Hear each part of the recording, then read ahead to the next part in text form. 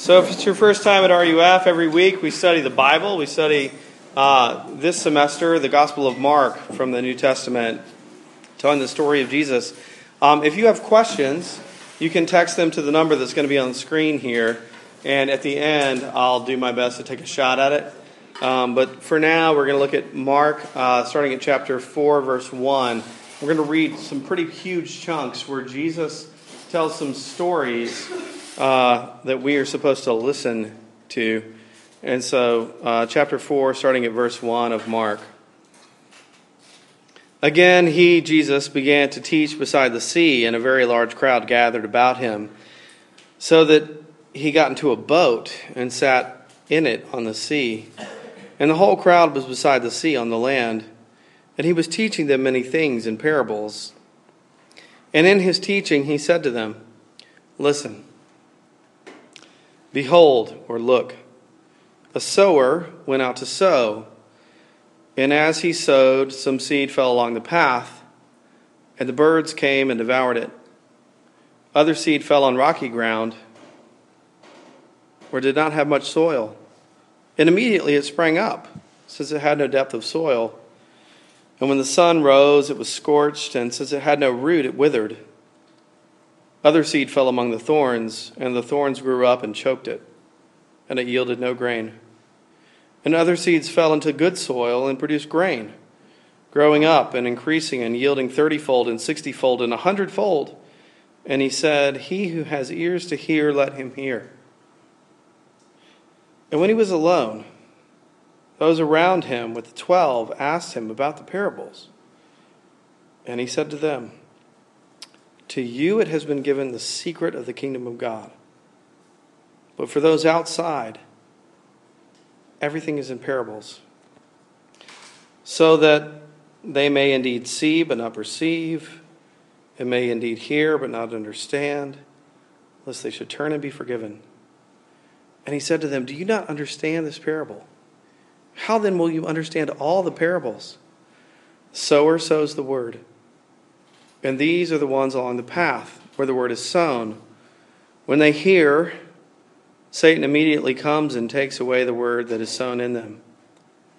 And these are the ones sown on the rocky ground, the ones who, when they hear the word, immediately receive it with joy, and they have no root in themselves, but endure for a while. Then when tribulation or persecution arises on account of the word, immediately they fall away. And others are the ones sown among thorns. They are those who hear the word, but the cares of the world and the deceitfulness of riches and the desires for other things enter in and choke the word, and it proves unfruitful. But those that were sown on the good soil are the ones who hear the word and accept it and bear fruit 30-fold and 60-fold and 100-fold. Let me pray. Lord God, we want to be those that hear the word and bear fruit. And we come to you now from all over the place. We're exhausted. It's midterms. We need you. But we might not believe we need you.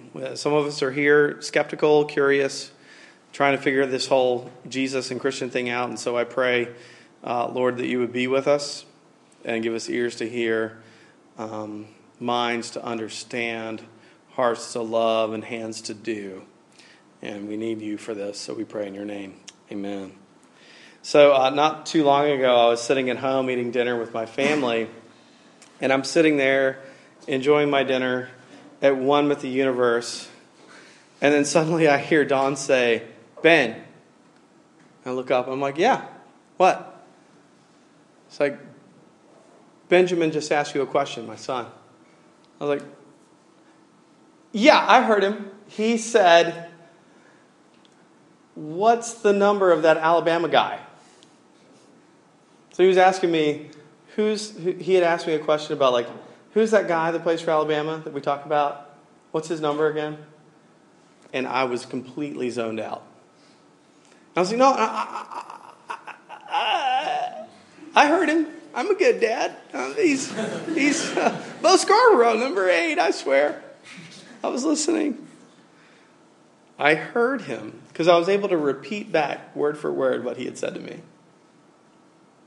But I had to have someone say, Ben, what? I heard him, but I wasn't listening. In verse 3, Jesus introduces this really long parable. We're going to look at a few of them. There's a long one and a couple short ones we're going to look at.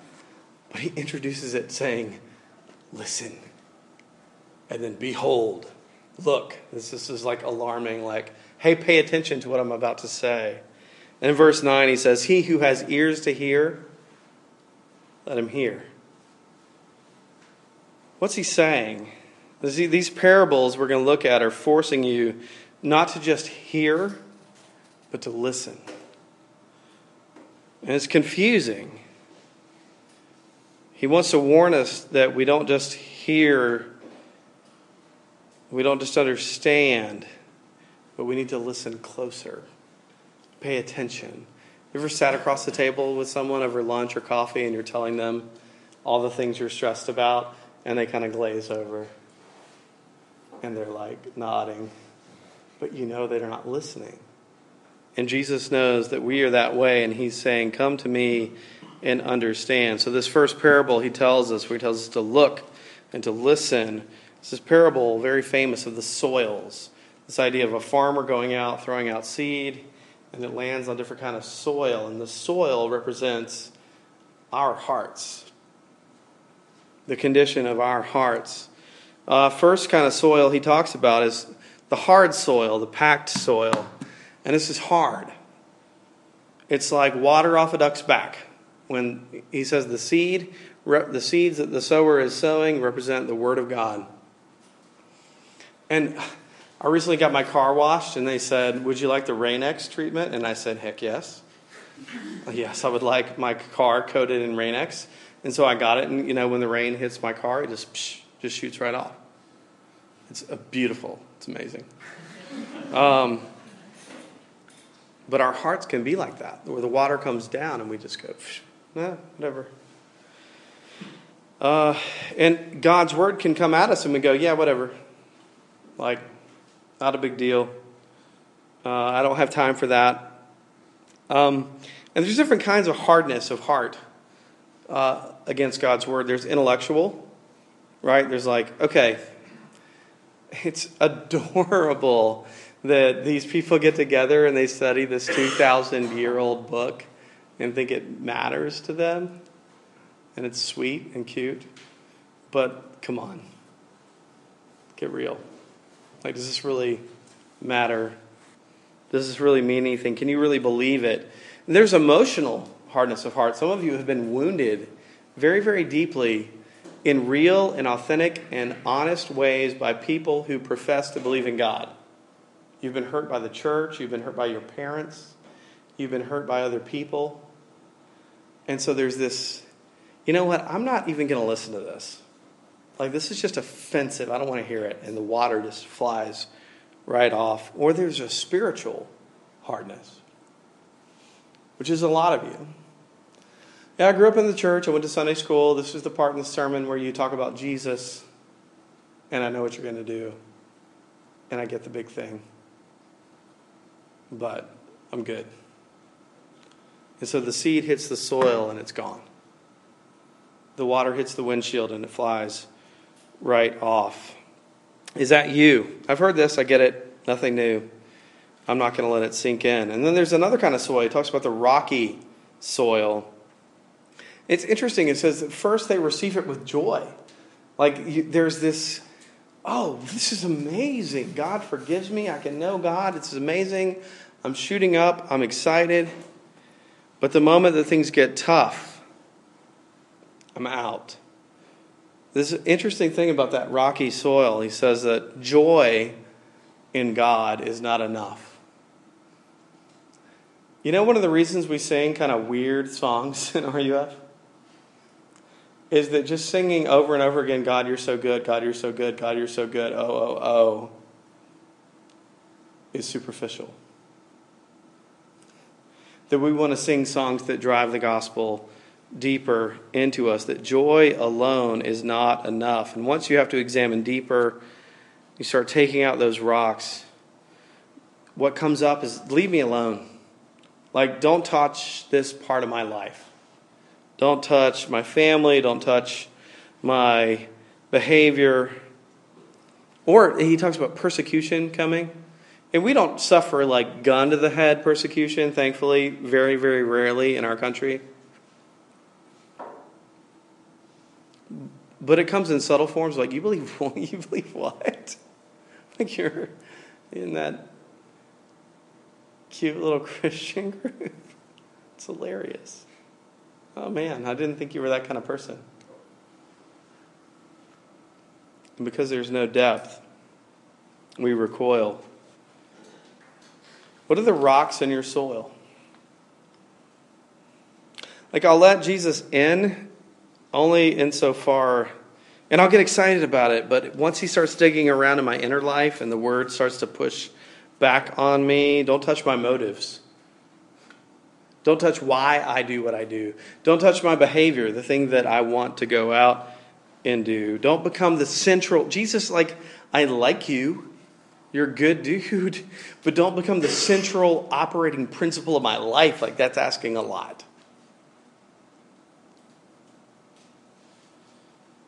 Here's the thing. The world needs deeper people. The world needs deeper people. Spirituality is not just a function of excitement and joy, though those are important and real, and we should have more of that. And it's not just busyness, though we should be active and doing good things. It's about depth. It's about this idea, this person, Jesus, penetrating our lives and transforming us through his word. There's the rocky soil, there's the hard soil, the rocky soil, and then there's the weeds. He describes the weeds, the seed sown in the weeds come up and choke it. He says the weeds are the cares of the world. I sort of think of it as like a man who has a good marriage and family, and then he has an affair, which is a really good friend of mine right now that I recently found out about. It happens. And everything's great. He's like, over here. And Jesus is saying the cares of the world. And he says the deceitfulness of riches come up and choke the fruit of the vine. And that one's so tricky. The deceitfulness, the cares of the world, and the deceitfulness of riches. It's tricky because it's deceitful. How do you know when you're being deceived?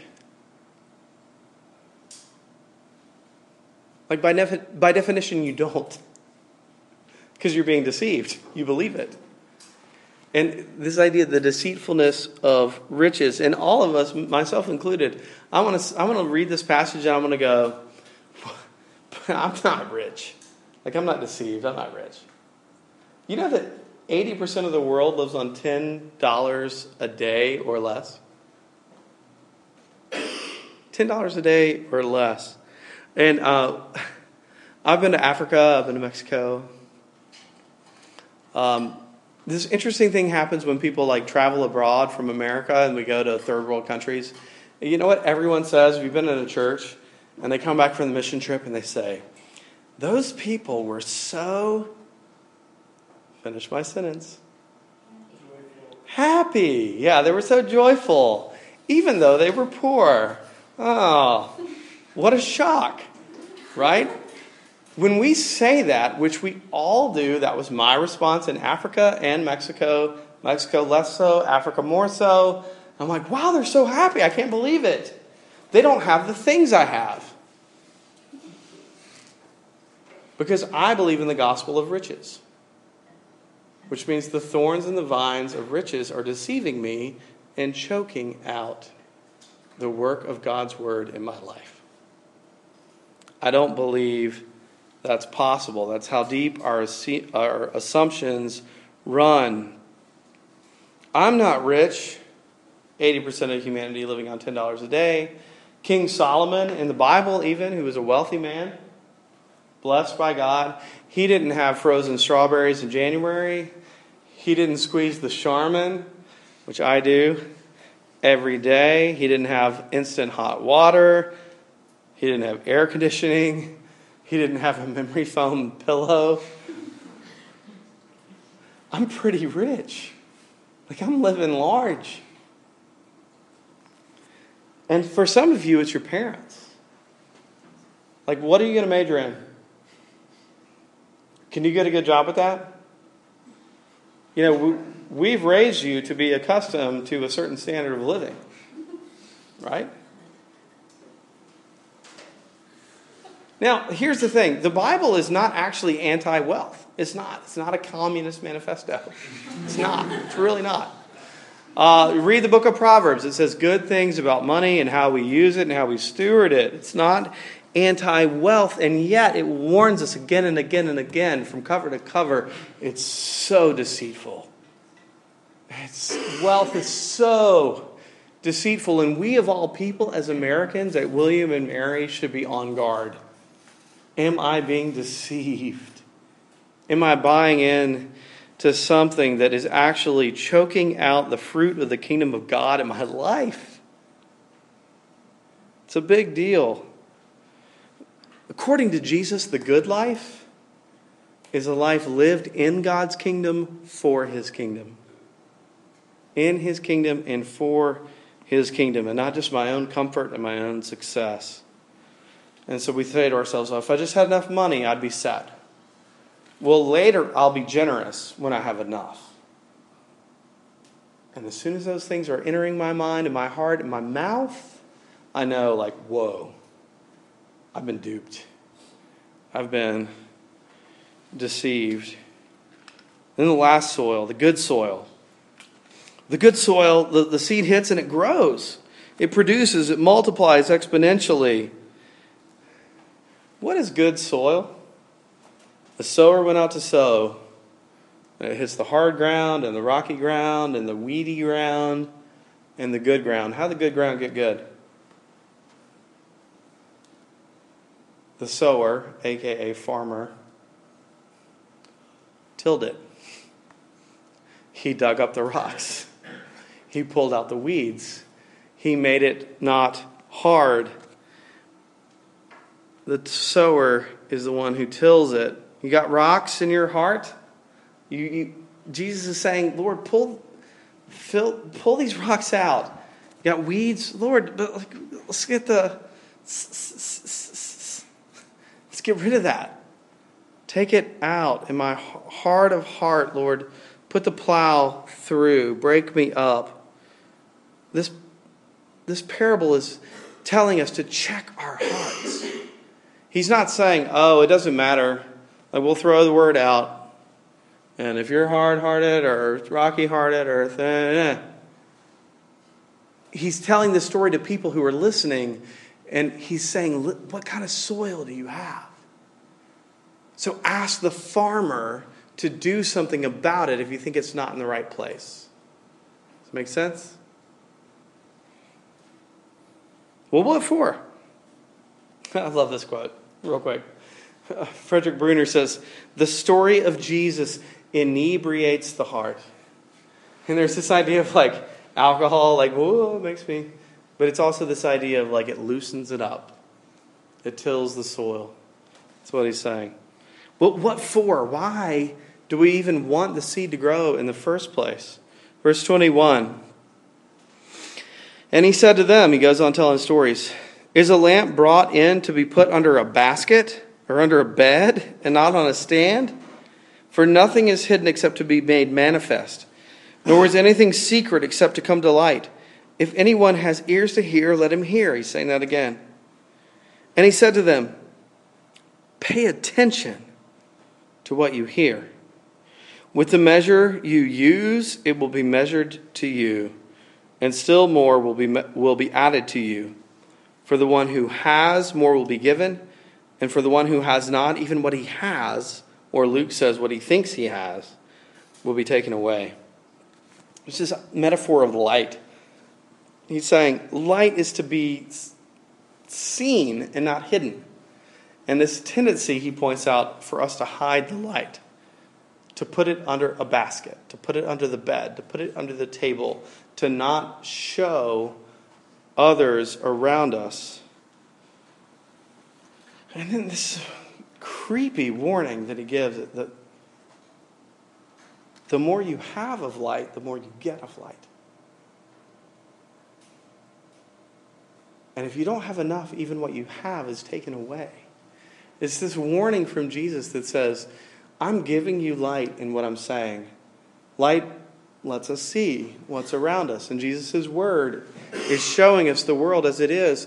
But when we cover that light, when we mute that light, when we don't share that light with other people so that they can see the way, he's saying even the light that you have will be taken away. Which is terrifying.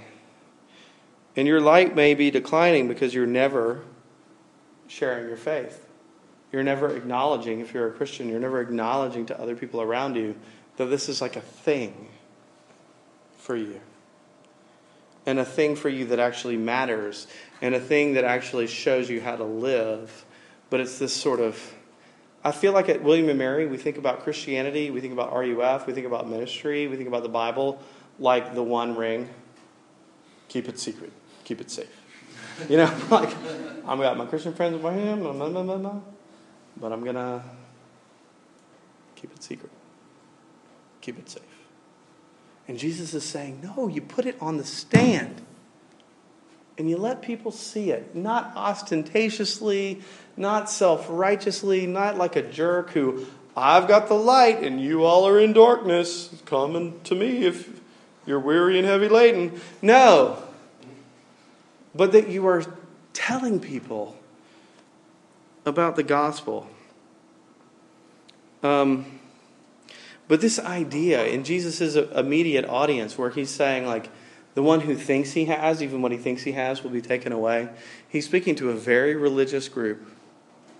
People who know the Bible, who know the Old Testament, and who think that they've got it. And he's saying, even the thing that you think that you have, if you miss me in the process, it will be taken away. If you're not using that light to be a blessing to others, it's going to go out. You're not going to have anything. But you might hear this and you say, okay, like I'm trying to live my life. I'm trying to follow Jesus. I'm trying to appropriately and winsomely and lovingly share it with the people around me, but I'm just not seeing anything happen. Like I've got my little candle shining my light, but like nothing is happening. I'm not seeing the results. Verse 26. And then he said, the kingdom of God is as if a man should scatter seed on the ground. So he's back to the whole farming metaphor. He sleeps and rises night and day, and the seed sprouts and grows. He knows not how. The earth produces by itself first the blade, then the ear, then the full grain in the ear. But when the grain is ripe, at once he puts in the sickle, because the harvest has come. There's this idea that the seed grows, and he's echoing back to his first parable of the soft soil, of the good soil, where fruit is coming out. But it's this interesting thing where I love it. Like the person who's sharing the word of God is like, I'm going to bed. And like, oh wow, okay, that's happening. Some stuff's coming up. I don't know how, but it's happening. This notion that the growth of God's word and God's kingdom doesn't come just through you and me, but that God causes the growth himself. The earth causes the growth. He knows not how. He doesn't even know what's happening, but it produces something beautiful and good. Sweet corn, growth. But it's also slow and it's mysterious. I don't know how it's growing. It's a mystery. And it's difficult to measure. I hear from a lot of you a lot. I just don't feel like I'm growing. I don't feel like I'm growing. You know who else I hear that from? My kids. Some of you guys remember Jenny Mackey, who was an intern here, and she came back to visit recently. And she came into our front door, and she saw our kids, and she said, "What? All of you have grown a foot." And then Phoebe, our 3-year-old, looked at her and she said, "I already had both my feet."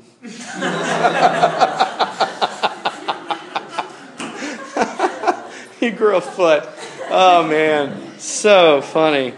But she didn't understand what Jenny was saying because Phoebe's 3, and she doesn't realize that 6 months ago she was shorter. But she's been growing like crazy. And it's the same way with us physically. It's the same way with plants. Like, you ever watch grass grow? Even something like kudzu that grows like 18 inches a day. Like, if you were to like set up a lawn chair and try to watch kudzu, that's like the fastest growing plant on earth. Like, you might as well watch paint dry. Like, it's super tedious. You won't even be able to observe it in your mind, but it's growing. It's growing like crazy, and so are you. You're growing. And actually, I would say if you're the kind of person that's like, "I don't think I'm growing, I'm freaking out about that," that's actually a good sign. The people who are like, "I'm growing, I'm loving the Lord," might actually be the people in the rocky soil who jump up quickly with joy and exuberance and eyes closed and hands waved. But there's no depth. Are you growing? There's nothing wrong with closing your eyes and waving your hands, by the way. I'm just saying. That's great. But is it deep? Is it real? Is it based in something deeper? And sometimes you might think, does the word even matter? Like, does this even matter? I think that a lot. I was speaking at a camp not too long ago to some middle schoolers. And I was supposed to speak Friday night and Saturday night and Sunday morning. And Friday night, it was just a train wreck.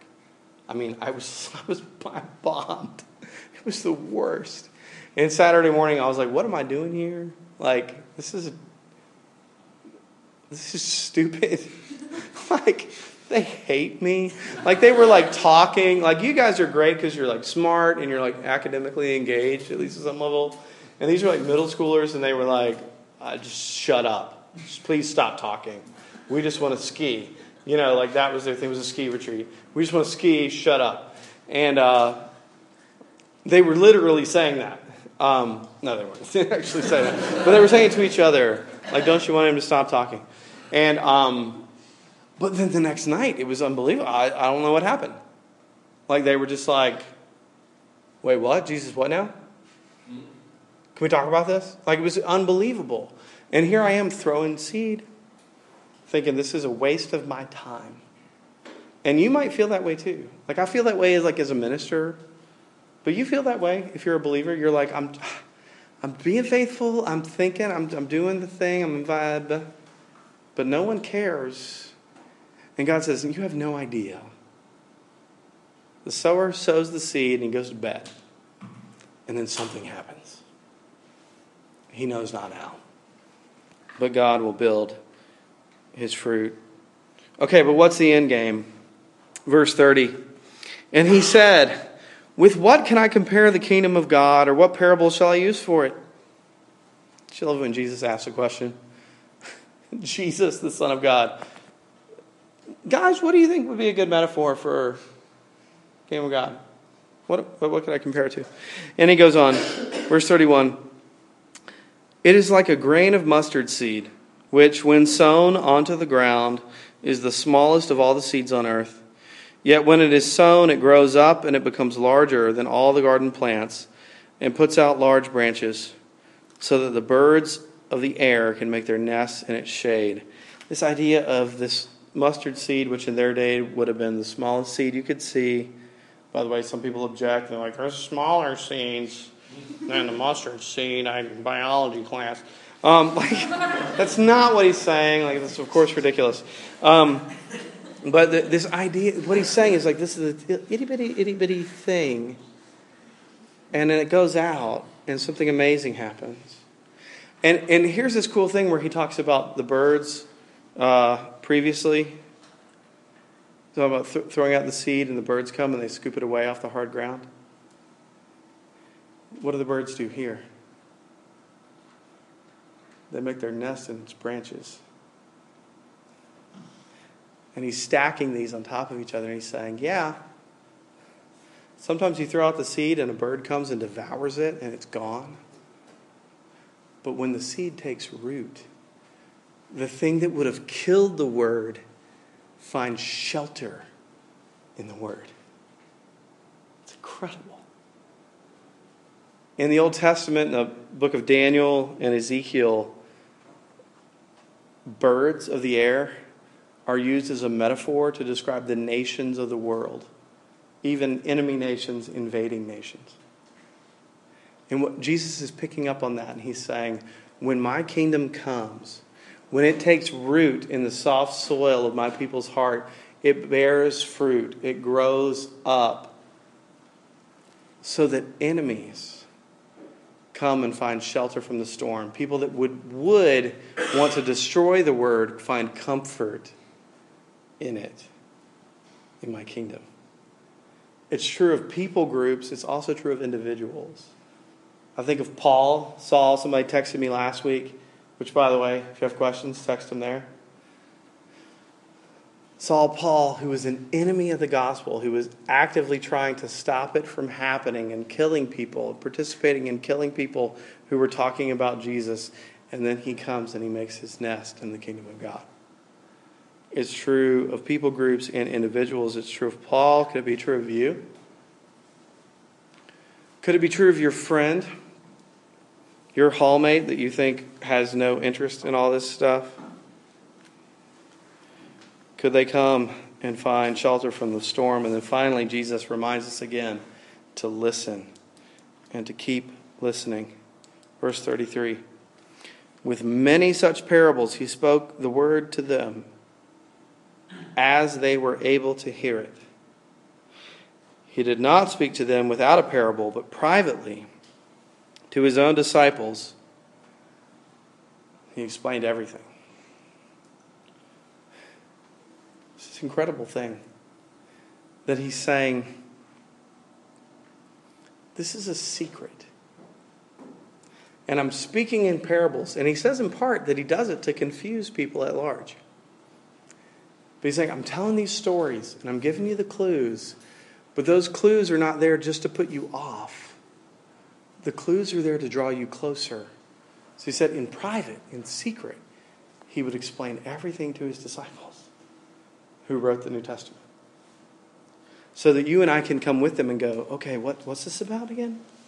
Explain that parable.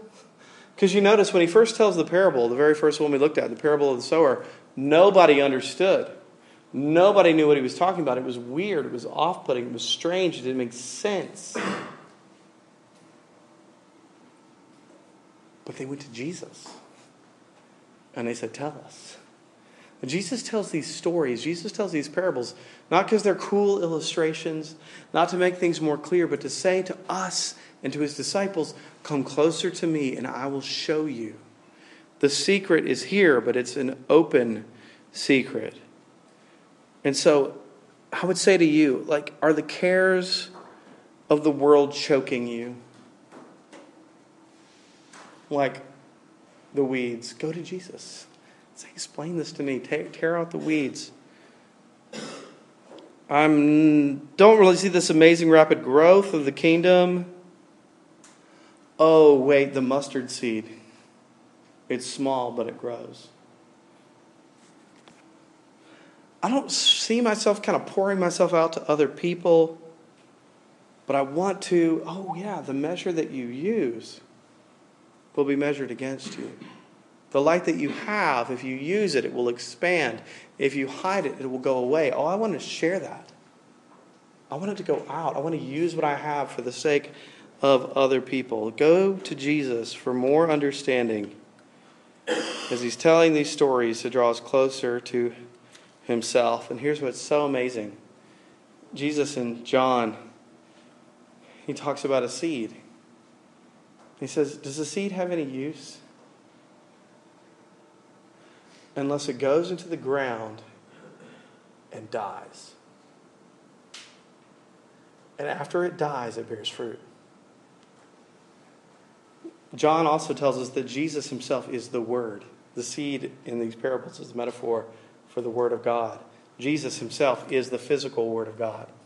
And he's saying, unless I go into the ground and die, I won't bear fruit. He's not just telling us stuff that's going to make us better people, but he's saying, I'm the very thing that's going to die and grow up so that you can live, so that you can bear fruit. Unless a kernel of wheat dies, it remains only a seed, but if it dies, it bears much fruit, he says in John chapter 12, which is exactly what he did. And sometimes it's exactly what he's calling us to do with him. So let's pray that we would be those that go to him and live like him and look like him and maybe even die like him so that we can live like him. Let's pray.